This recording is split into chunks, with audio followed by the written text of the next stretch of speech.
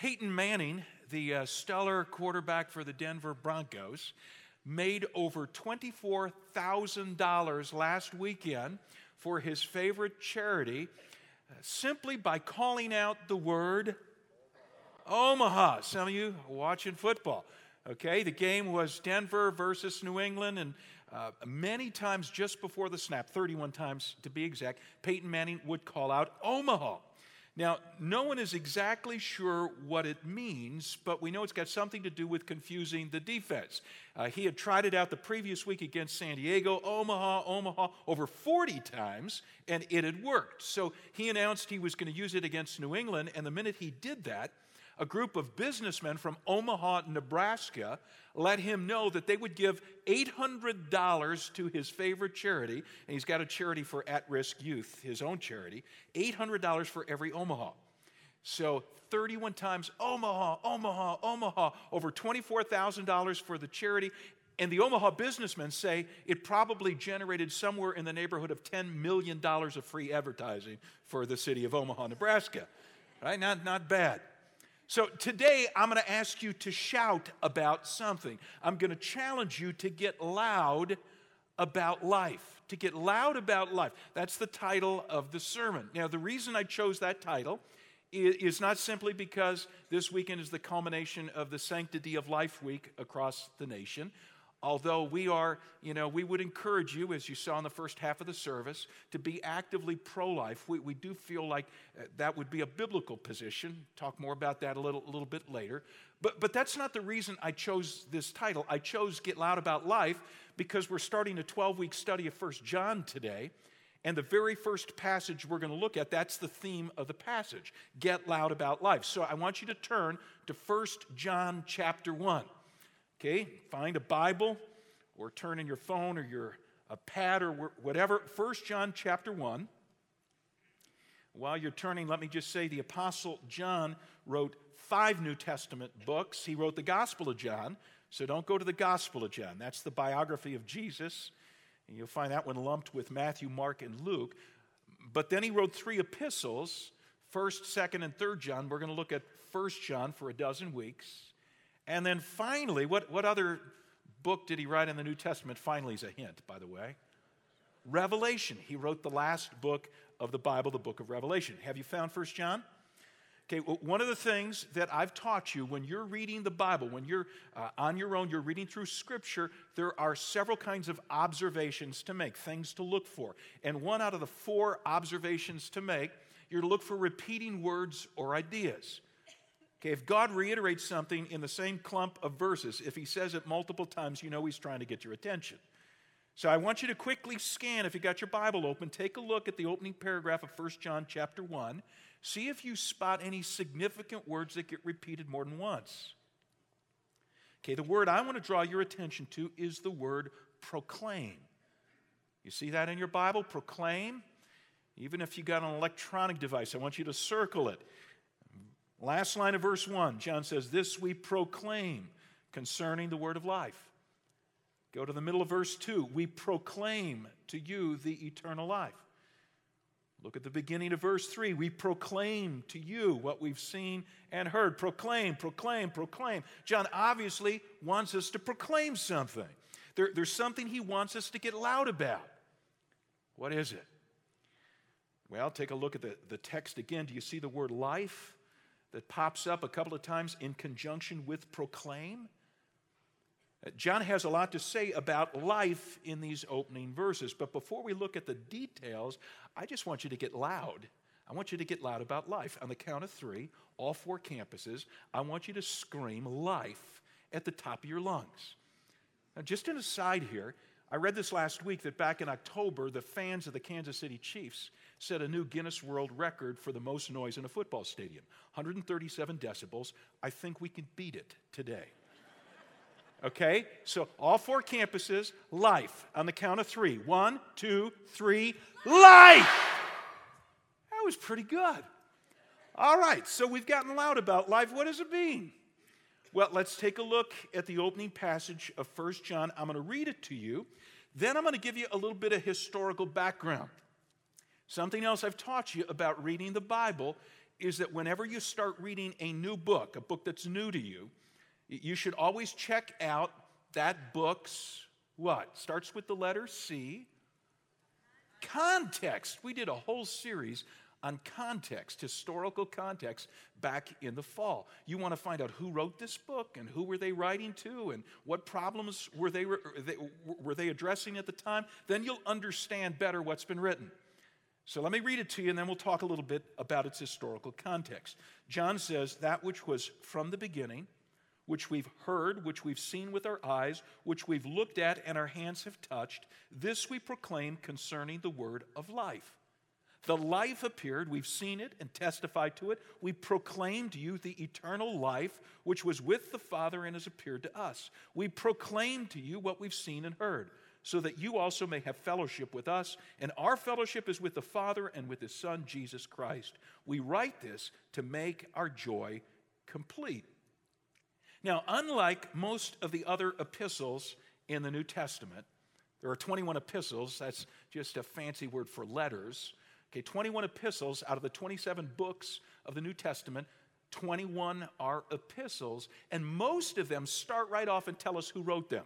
Okay, in the opening verse, you'll see the author's name. John doesn't tell us that he wrote this epistle. Okay, so how do we know that John wrote 1 John? Well, there are several reasons, but I'll tell you the most important reason is because there's great similarity between the epistle of 1 John and the Gospel of John, which we're pretty certain that John wrote. So one of the similarities is the vocabulary. John is a guy who loves stark contrast. He loves to talk about life versus death. He loves to talk about light versus darkness, truth versus lies, love versus hate. John is a black and white sort of guy. So it's pretty obvious when you read these two books that the same author is behind each. However, John writes his gospel and the epistle of 1 John to two entirely different audiences. He writes his gospel, for the most part, for unbelievers, for people who are not yet Christ followers, hoping to convince you to become a Christ follower. And because of that, he talks a lot in his gospel about signs. Signs are miracles that Jesus did that point to the fact they're evidences that he is who he claims to be. He's the Son of God. He's the Savior of the world. Now, 1 John, on the other hand, is written for believers, or I should say people who profess to be believers. In John's first epistle, his writing revolves around tests, not signs, but tests that reveal whether a person is a genuine Christ follower or not. John wants to know, can you pass these tests? Okay, you claim to be a follower of Jesus. You claim to be a Christian, a believer. Are you truly a believer? Well, here are some tests. He gives us 3, and we're going to see these tests pop up over and over and over again over the next dozen weeks in our study of 1 John. The first test is theological. He wants to know, what do you believe about Jesus? Because true Christ followers believe that Jesus is God come in the flesh. You believe that? John says the second test is not theological. The second test is moral. What he means by that is, are you walking in obedience to God's commands? Okay, are you eager to learn what Jesus has taught and to put it into practice? So you are or you aren't, and that's the proof of the pudding. This is the moral test of whether or not you're a Christ follower. Third test is the social test. Do you love other people? I mean, really love them. Not just with your words. Do you love people in your actions? Do you demonstrate compassion to needy people? Do you demonstrate compassion to gnarly people, people you don't like and who bug you? Because that's a true sign, if you pass this test, that you're a Christ follower. So these 3 tests help us determine whether or not we're genuine Christ followers. And if we are, now listen, if we are genuine Christ followers, go back to the opening paragraph of 1 John 1 that I read to you just a moment ago. True Christ followers, they get loud about life. True Christ followers are proclaimers. Now let's take a look at these opening verses. I want to note 3 aspects of what it means to be a proclaimer. What does it mean to be one who gets loud about life? If you haven't taken the outline from your program yet, I'd encourage you to do that. Fill it in, not only so you pay attention, but so that you're listening to God. What does God want to say to you? Okay, number one, I want to talk about the qualifications of a proclaimer. Let me reread verse 1 to you. John says, that which was from the beginning, which we've heard, which we've seen with our eyes, which we've looked at and our hands have touched, this we proclaim concerning the word of life. Again, if you haven't figured it out yet, when John talks about life in these opening verses of 1 John, he's talking about Jesus. He doesn't use Jesus' name, but Jesus is the source of life. So to be a proclaimer, to get loud about life, is to get loud about Jesus. Now, there are two qualifications that will equip us to get loud about Jesus. Here's the first one: personal experience. Okay, how do you qualify to be a proclaimer? Personal experience. Before I ask you about your personal experience with Jesus, I want to tell you about John's personal experience with Jesus. Many of you know this already, but John was one of the first disciples that Jesus called to follow him. John at the time was a fisherman, and when Jesus said, "Follow me," John left his fishing business behind. He left his boat, he left his nets, he began to follow Christ. He was one of the 12 original disciples. Not only was John one of the original 12, he was part of an inner circle in that group. Okay, Peter, James, and John were three guys that Jesus hung out in a special way. He would take them on prayer bivouacs. He would take them on special missions with him. And not only was John part of this inner circle, he was also the best bud of Jesus within this inner circle. One of the Gospels speaks of him as the disciple whom Jesus loved. So he was Jesus' best bud. So John, if you recall the story, at the Last Supper, he was the guy sitting next to Jesus. And when other disciples had questions, they would bump John and say, "Hey, ask Jesus this one." You know, John was the one who at the foot of Jesus' cross, he stood there next to Jesus' mother Mary, and Jesus looked down in pain and agony from the cross and entrusted his mother to John's care. And from that day forward, the gospel says, John took care of Mary. Mary went to live with John and his family. So again, we're talking best buds, personal, firsthand, eyewitness experience of Jesus. John underscores that point in the first verse with the verbs that he uses. Look at verse 1 again. Circle the words heard, seen, and touched. Okay, we're talking about 3 out of the 5 senses right there. Heard, seen, touched. John had a sensory experience of Jesus. He had heard Jesus speak on many occasions. He'd seen Jesus do miracles. In fact, the word seen or looked at appears 4 times in the opening verses here. I've seen him, I've seen him, I've seen him, I've seen him. And then thirdly, touched. You know, I have in mind that John was thinking about Jesus' post-resurrection appearance at this point. You remember how Jesus appeared momentarily to his disciples after his resurrection, but Thomas wasn't with them at the time? So they ran back and they reported to Thomas, "Hey, we've seen Jesus. He's back from the dead." And remember Thomas's retort? He said, "I'll never believe it. I will never believe it until I could put my finger in the nail hole in his hands, till I could thrust my hand where the sword cut him open on the cross. I'm not going to believe it." And he no sooner finishes saying those words than who pops into the room right through the locked door? Jesus shows up. And Thomas is looking for a hole to crawl into. And Jesus says to his disciples, not just Thomas, but according to Luke 24, verse 39, Jesus looks at all his buds and says, "You guys want to touch me? Go ahead. You want to see that I'm not a ghost?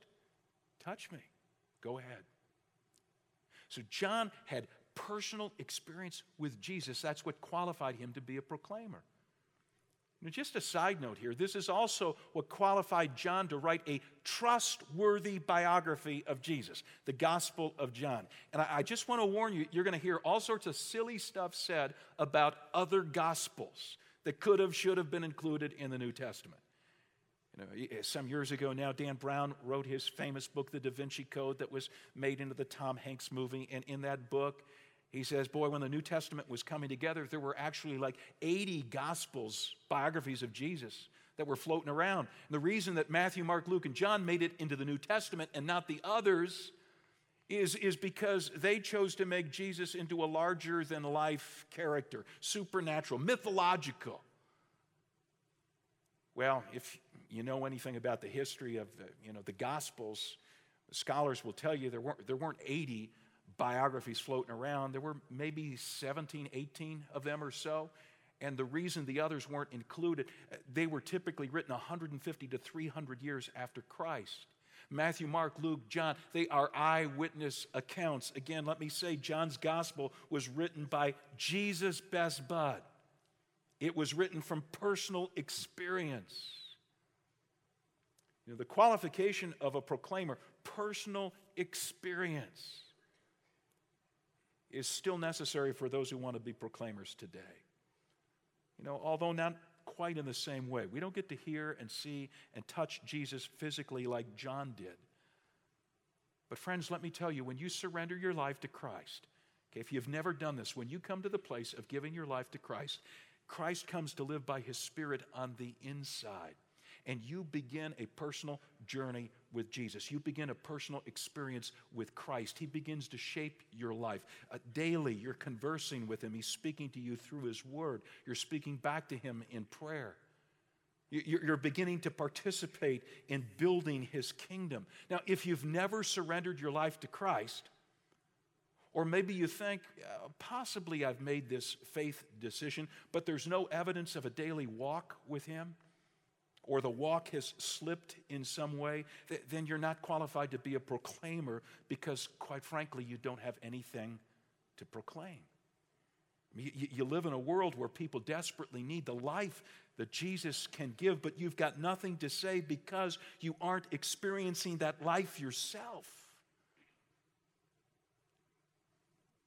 What about you? Can you say, I can proclaim life in Jesus because I'm experiencing that life? Or when you look in the mirror, do you say, I don't know anything about that life that Jim's talking about here? So you can't be a proclaimer unless you've got the personal experience. I want to tell you the good news is you can turn that around today. Before you leave our 4 campuses, you could surrender your life to Christ. I'm always telling people the best way to do that is with somebody else. So you kind of drive a stake in the ground. So if we can help you at one of our welcome centers after the service with one of our prayer team members, if you say, I want to experience the life that Christ gives so I can proclaim that life, I could share that life with others, we would be happy to pray you across that line. Or if you say, I think I made that decision, but I've drifted from it, and there's no personal walk on a daily basis with Jesus, you can start that. You could jumpstart it today. Let us help you get started. Second qualification of a proclaimer. First, you need the personal experience. Secondly, you need a commission. You need a commission from Christ. The word proclaim, the verb itself, according to Bible scholars, comes with the weight of authority. See, a proclaimer is not merely somebody with a few personal anecdotes to tell. A proclaimer is a herald who's been sent by the king with an urgent message. Big difference. John saw himself as someone who'd been commissioned by King Jesus to deliver a life-giving message to others. John had stood on the Mount of Olives several weeks after Jesus' resurrection, just before Jesus ascends back to earth. He'd been there when Christ had looked into the eyes of His close followers, and He had given them a commission. He said, all authority in heaven and on earth has been given to me. Okay, proclaim. Means you got to have authority, okay? Jesus says He's got the authority. He's going to give it to His followers. Therefore, go and make disciples of all nations, baptizing them in the name of the Father and of the Son and of the Holy Spirit. King Jesus commissions His followers to make disciples of all people. Now, how do we do that? How do you do that? How do I do that? Well, we do it by proclaiming the truth about Jesus and the life that He gives, and then inviting people to respond by surrendering their lives to Christ. So if you're a Christ follower here today, you have been commissioned by your King to be a proclaimer. Let me say that again to you folks in Bartlett, in Blackberry Creek, in DeKalb, in St. Charles. If you are a Christ follower, you have been commissioned by your King to be a proclaimer. Maybe an analogy here would help, okay?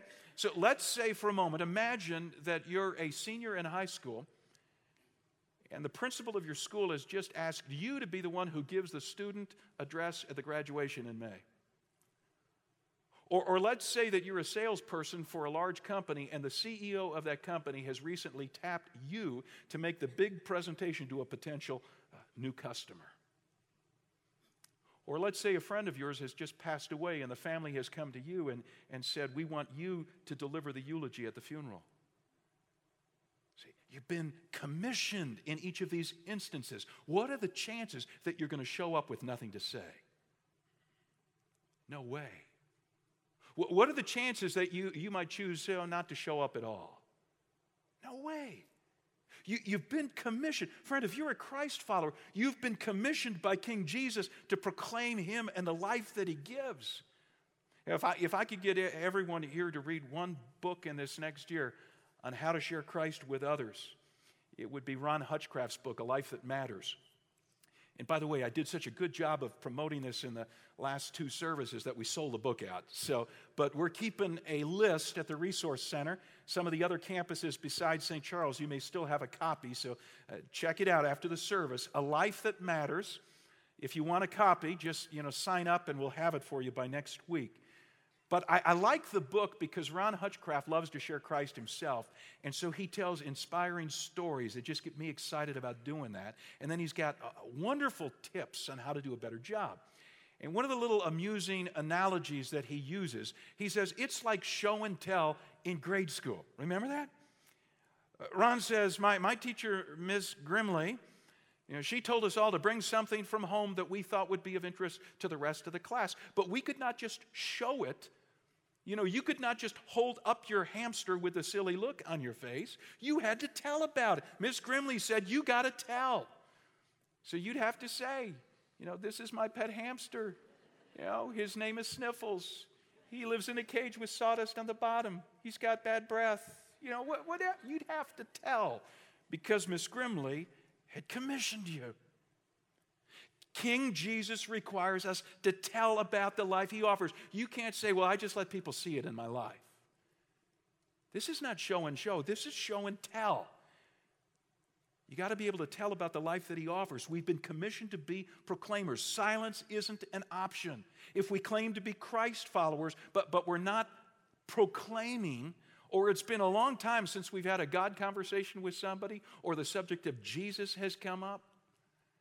And by the way, let me say as an aside, this happens to me periodically. I note this, ebb and flow in my life. And there are times when I say, wow, it's been a while since I've had a personal discussion with somebody at the health club or a neighbor, just talking about Jesus. When I note that, what do? I tell Jesus, King Jesus, I'm sorry that I've not been a very good ambassador of His. I've not been a proclaimer, and I want it to change. And I ask Him to give me courage and to open my mouth and to open doors of opportunity. And I read books like A Life That Matters because it jacks me up. And so that might be the place where you want to start. If you're at that place where you're not a proclaimer, which King Jesus has commissioned you to do, you might want to pick up a copy of A Life That Matters or go through it in a community group, 300 community groups out there. Maybe that's the book, the next curriculum you should choose. Or a simple way to start 2 weeks from now is our next WOW weekend. Invite somebody. Even if they know nothing about the NBA or who AC Green is or what, it's going to be an exciting weekend. Have them come with you. Qualifications for being a proclaimer. 2 of them. Got to have personal experience. Got to know that you've been commissioned to do this. Number 2, let's talk about the message of a proclaimer. I want you to go back to 1 John chapter 1, drop down to verse 2. Before I reread verse 2, I want you to note just the last phrase of verse 1, where John says he's been commissioned to proclaim the word of life. You see that? The word of life. Well, verse 2 explains what John means by the word of life. Or I should say, who John means by the word of life. Verse 2, the life appeared, We've seen it and testified to it. We proclaim to you the eternal life which was with the Father and has appeared to us. Now again, it seems obvious that when John refers to life in these opening verses, he's referring to Jesus, even though he doesn't use Jesus' name. Here in verse 2, he talks about a time when this life appeared. In fact, he says it twice. There are two life appears in this verse, referring no doubt to the appearing of Jesus upon earth 2,000 years ago. Now let me ask, where was Jesus prior to coming to earth in Bethlehem? Well, John tells us in the middle of verse 2. He says he was with the Father, eternally pre-existent. See, Jesus is the eternal Son of God. Jesus has always existed. Go back to the opening line of verse 1 where John says that Jesus was from the beginning. You see that? This is why John uses life as a nickname for Jesus. Jesus has always been alive. In fact, Jesus is the source of life. Theologians speak of Jesus as the only independent being in the universe, as a Son of God, independent. What do they mean, independent? They mean he doesn't depend on anybody or anything for his life. He is life in himself. See, by way of contrast, you and I are dependent beings. We don't have life in and of ourselves. We depend upon something outside of ourselves for life. Where do we get our life? Who's the source of our life? It's Jesus. Jesus is Mr. Life. And John says, this is the message we're to proclaim to others. We're to tell this to our schoolmates. We're to tell it to people we work with. If you want life, you got to have Jesus. If you want life, Jesus can give you life. Now, what kind of life is John talking about? Well, there are three kinds of life that John describes in both the gospel and in 1 John, all of which come from Jesus. The first kind of life is physical life. Jesus is the creator of every living thing. Jesus is the one who gives life to everything that's living. Okay, John says this about Jesus in that regard in his gospel, chapter 1, verses 3 and 4. Through him, through Jesus, all things were made. Without him, nothing was made that has been made. In him was life. Who gave you life? Okay, or to use the poetic lingo of Psalm 139 that we recited in the worship part of our service today, who knit you together in your mother's womb? I'll ask it again and I'll even let you answer, okay? Who gave you life? Jesus. Jesus is the one who knits babies together in their mother's womb, gives them life in the mother's womb, which is why nobody has the right to take life from those unborn babies, because Jesus gives life. Now, I know for some of you who've been taught something different, and this may rankle you, but hang in there with me, would you? Okay, this is Sanctity of Life Week. One of my news magazines carried an interview with a guy named Ryan Bomberger. Ryan was conceived by rape. And because of his background, he is a pro-life activist. He started an organization called Radiance Foundation. One of the things that he's sick and tired of is politicians who try to justify allowing abortion on the basis of rape. He says, first of all, do you know that rape represents less than 1% of abortion cases? And he says, besides that, something much more important, everywhere I travel across the country and talk to people who, like me, have been conceived by rape, every single one of them is really, really, really happy that their mother chose not to end their life. It seems so obvious, doesn't it? But even in the case of a horrible crime like rape, and it's a horrible crime, it doesn't justify the taking of life. Jesus is the creator of that life. That's why we're unabashedly pro-life at Christ Community Church. And again, I want you to understand our position here, okay? It's not just that we're against abortion. All right, we are against abortion. We believe that's where being pro-life starts. So we encourage people to vote against abortion, to counsel women against abortion. Talk to a dad after our last service.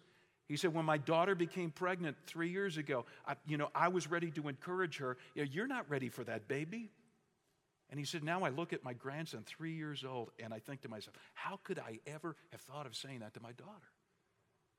So we counsel women against it. We encourage you to be part of a prayer vigil at an abortion clinic praying against it. But it's more than being against something. It's about being for. It's about being for life. It's about being for the supporting of unwed mothers through serving at crisis pregnancy centers, which you have an opportunity to do at Christ Community. You know, it's about being for adoption and foster care for unwanted kids. You know, it's about being for befriending at-risk children, which we encourage you to do through Kids Hope Ministry here. And by the way, if you've got 1 hour a week, just 1 hour a week to spend with an at-risk kid, we'd love to sign you up for Kids Hope. It's about being for offering forgiveness, offering restoration to women and to the men who've had a hand in their abortions. You know, I want you to know you can experience, you don't need to bury this. You don't need to walk around in shame. You could be forgiven. You could start fresh. It's what God offers, what we offer. That's what I mean when we say we're pro-life here, because Jesus is the author. He's the source of physical life. Secondly, Jesus is the source of spiritual life. Jesus is the source of spiritual life. The Bible tells us that our sins have left us spiritually dead.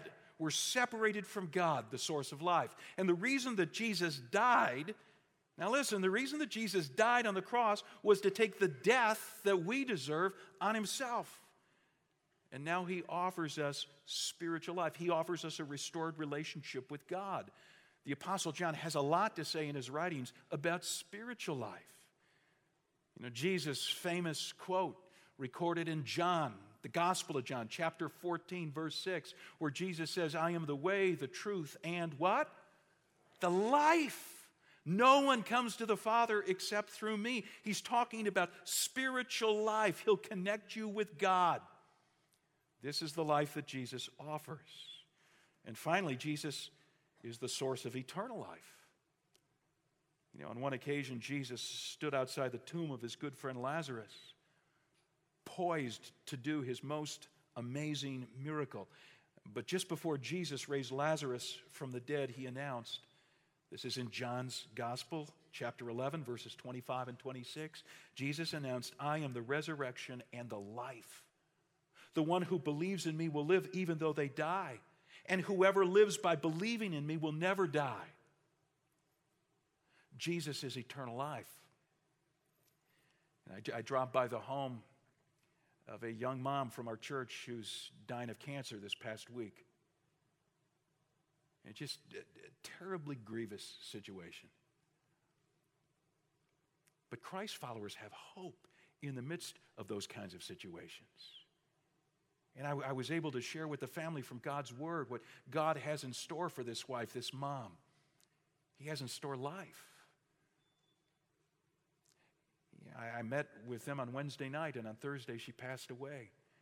But I know where she is because she put her hope and trust in Christ. I know that she's in the presence of Jesus, fully alive. And I love the words of D.L. Moody, the famous evangelist from the 19th century. He said, because he was always in the press, he said, one day you're going to read in the newspaper that D.L. Moody is dead. He said, don't you believe it? I will never be more fully alive than at that moment. You know, you see why it's so important to proclaim Jesus to others? See why it's so important to get loud about life? See, everybody experiences physical life that Jesus gives. If your heart's beating today, if you're drawing breaths, it's because Jesus has given you physical life. But only those who surrender their lives to Christ experience the spiritual and eternal life that Jesus gives. This is why John wrote both his gospel and his first epistle. At the end of his gospel, he concludes with these words. He says, these things are written that you may believe that Jesus is the Messiah, the Son of God, and that by believing you may have life in his name. That's why I'm writing this book, John says. At the end of 1 John chapter 5, verses 11 and 12, the epistle, he says, this is my testimony. God's given us eternal life. This life is in his Son. Whoever has the Son has life. Whoever does not have the Son of God does not have life. This is the message of every Christ follower. This is your message. If you're a follower of Jesus, it's your message for your family, it's your message for your classmates, your coworkers, your neighbors. And if you're thinking, well, John, he's very articulate in explaining how to get this life, but I could never explain that to someone. This is the reason we put together those little God's Good News booklets, because we know not everybody is articulate at saying this is how you get life in Jesus. But we know you could take one of those booklets that's a capsule summary of what the Bible teaches about how to get life in Jesus, and you could say to someone, the information in this booklet has changed my life. In fact, it's given me life. Can I take 10 minutes and just walk through it with you? And you could turn it page by page and lead them to life in Christ. We had a diminishing number of these booklets because we go through these booklets, like wildfire. So we didn't have as many as we thought we did on hand today, but if there are any left, they're on the tables as you leave each of the auditoriums at the 4 campuses. I would encourage you, if you don't have one of those, pick one up so you got something to share with somebody else.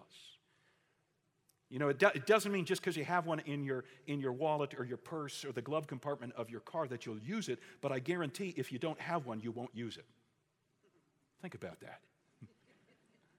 If you don't have one, you won't use it.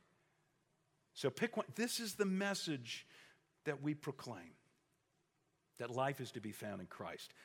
Third and finally, the objectives of a proclaimer. See, John proclaimed life in Jesus to other people, and when he did, what did he hope would happen? I mean, there's the obvious, right? There's the big goal of connecting people with Jesus as the source of life. But what about other objectives? In fact, let me ask you the question, if you're a Christ follower, what might happen if you got loud about life? What might happen if you became a proclaimer of Christ? Besides the possibility that you'll end up connecting someone to Jesus, what else? What objectives do we hope to achieve? You say, what does this matter? Well, it's highly motivational. See, if you anticipate achieving something by being a proclaimer, there's a better chance you're going to go out and proclaim. So what is it you hope to achieve? Go back to 1 John 1 with me, because I want you to see 2 of John's objectives as a proclaimer. I'm going to call the first one expanding fellowship. And you'll see it in verse 3. It comes right out of the verse. He says, we proclaim to you what we've seen and heard, so that you also may have fellowship with us. And our fellowship is with the Father and with His Son, Jesus Christ. Go back to the first part of the verse. Why does John proclaim Christ to others? Look at the phrase, so that. He's going to tell us. This is the reason why. So that you also may have fellowship with us. See, it's not just we're getting people connected to Jesus. We're getting people connected to us. John says that's one of the reasons I share Christ, is because I want to connect people with the community of Christ followers. I was talking with a buddy of mine this past week, and in the course of our conversation, I invited him to church sometime with me, and his answer in the course of our conversation was, I don't think you need to be part of a church to be a good Christian. How many of you have ever heard someone say something like that? Like everybody, right? If I had a buck for everybody who said that to me, I'd be a wealthy man right now. Now, unfortunately, what my friend doesn't understand is that the Bible always talks about Christ following in corporate terms. It's a team sport. You think of all the metaphors that the Bible uses to describe what it means to be a Christ follower. The word pictures. For example, the Bible says if you're a follower of Jesus, you're a soldier in Jesus' army. Okay, to be a soldier is to be part of an army. You don't say, well, I don't think you need to be part of an army to be a soldier. Yeah, you don't want to be a soldier out there on your own, right?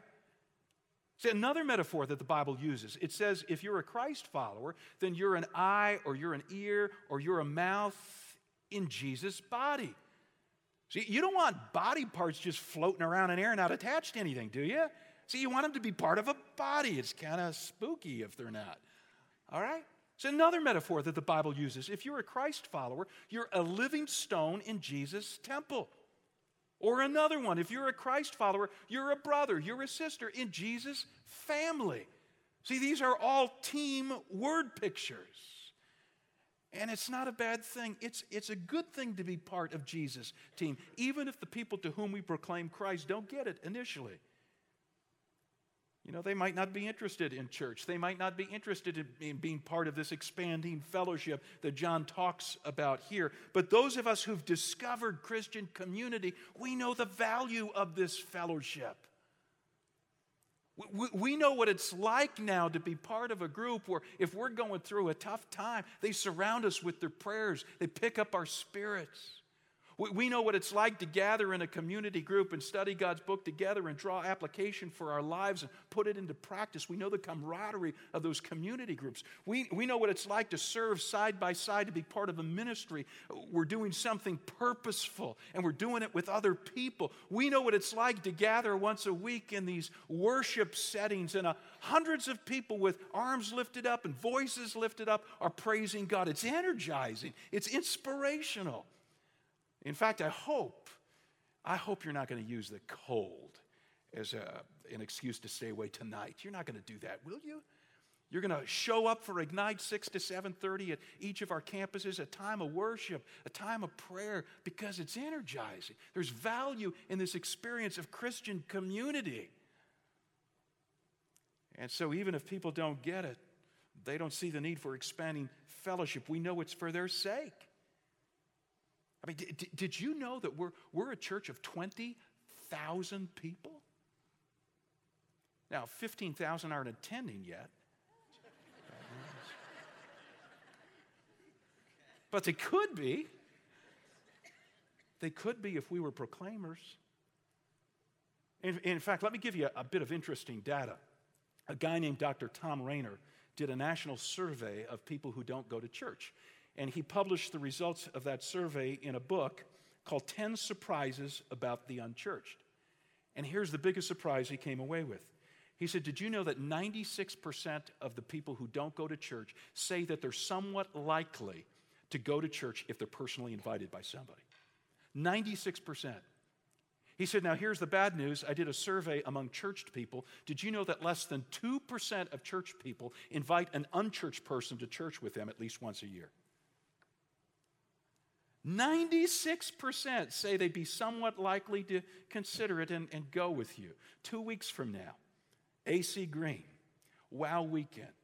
Even if people could care less about the NBA, maybe they got a brother who likes basketball or a husband who likes basketball or a son who likes somebody who likes basketball. And even if they know nothing about basketball, the weekend itself, if you've ever been at a Wow Weekend, is so intriguing and fun, energizing.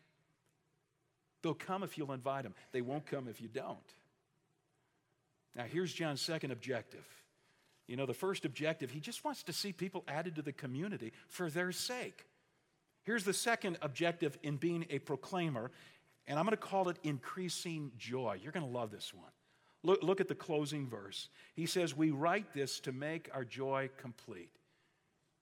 He said, why am I writing about life in Christ? Why am I a tireless proclaimer of Jesus and the life that he gives? It's to make my joy complete. I wish more of us understood where the greatest joy in following Christ comes from. Because I want to tell you, it doesn't come from serving in some ministry. There's joy in that, but that's not where the greatest joy comes from.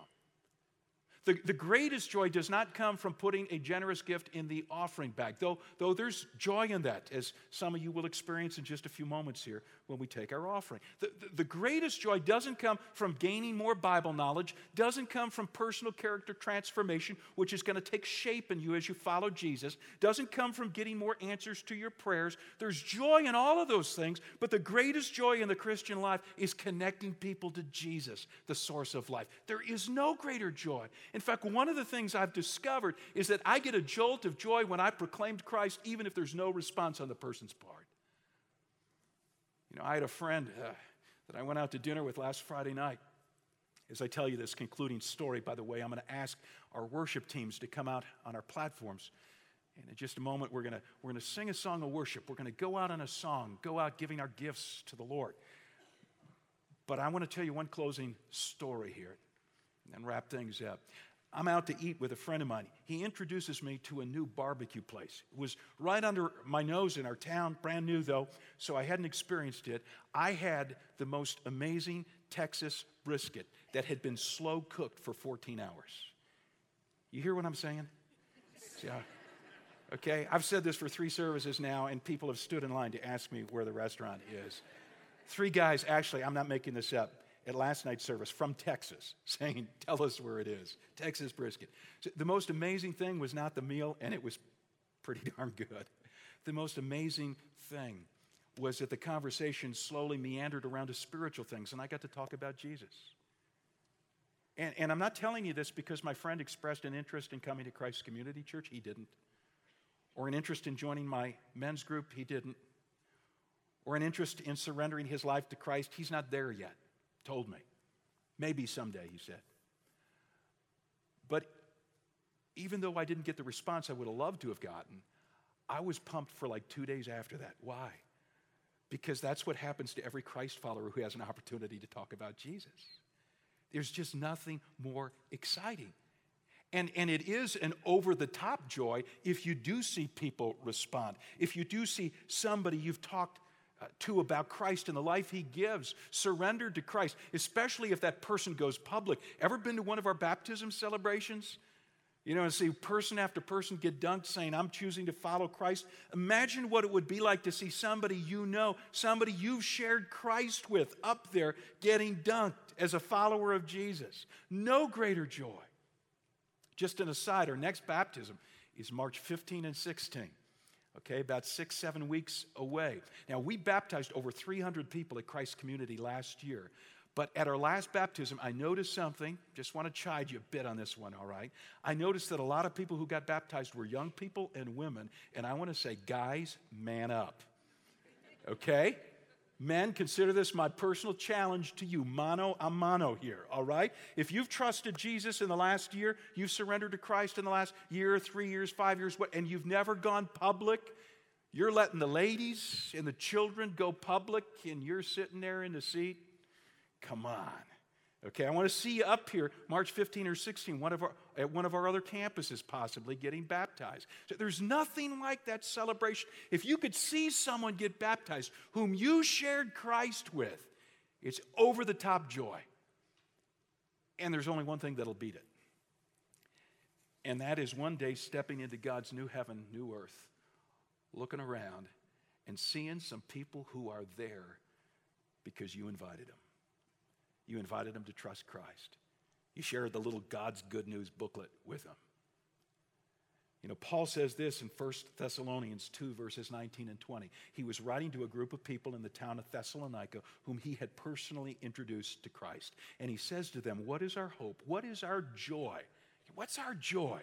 Or the crown in which we'll glory in the presence of our Lord Jesus when he comes. Is it not you? Indeed, you are our glory and joy. Paul says there is no bigger joy in this life and the life to come than connecting somebody with Jesus, who is life. If you've never had an opportunity to do it, it's time to get loud about life. It's time to become a proclaimer of Christ.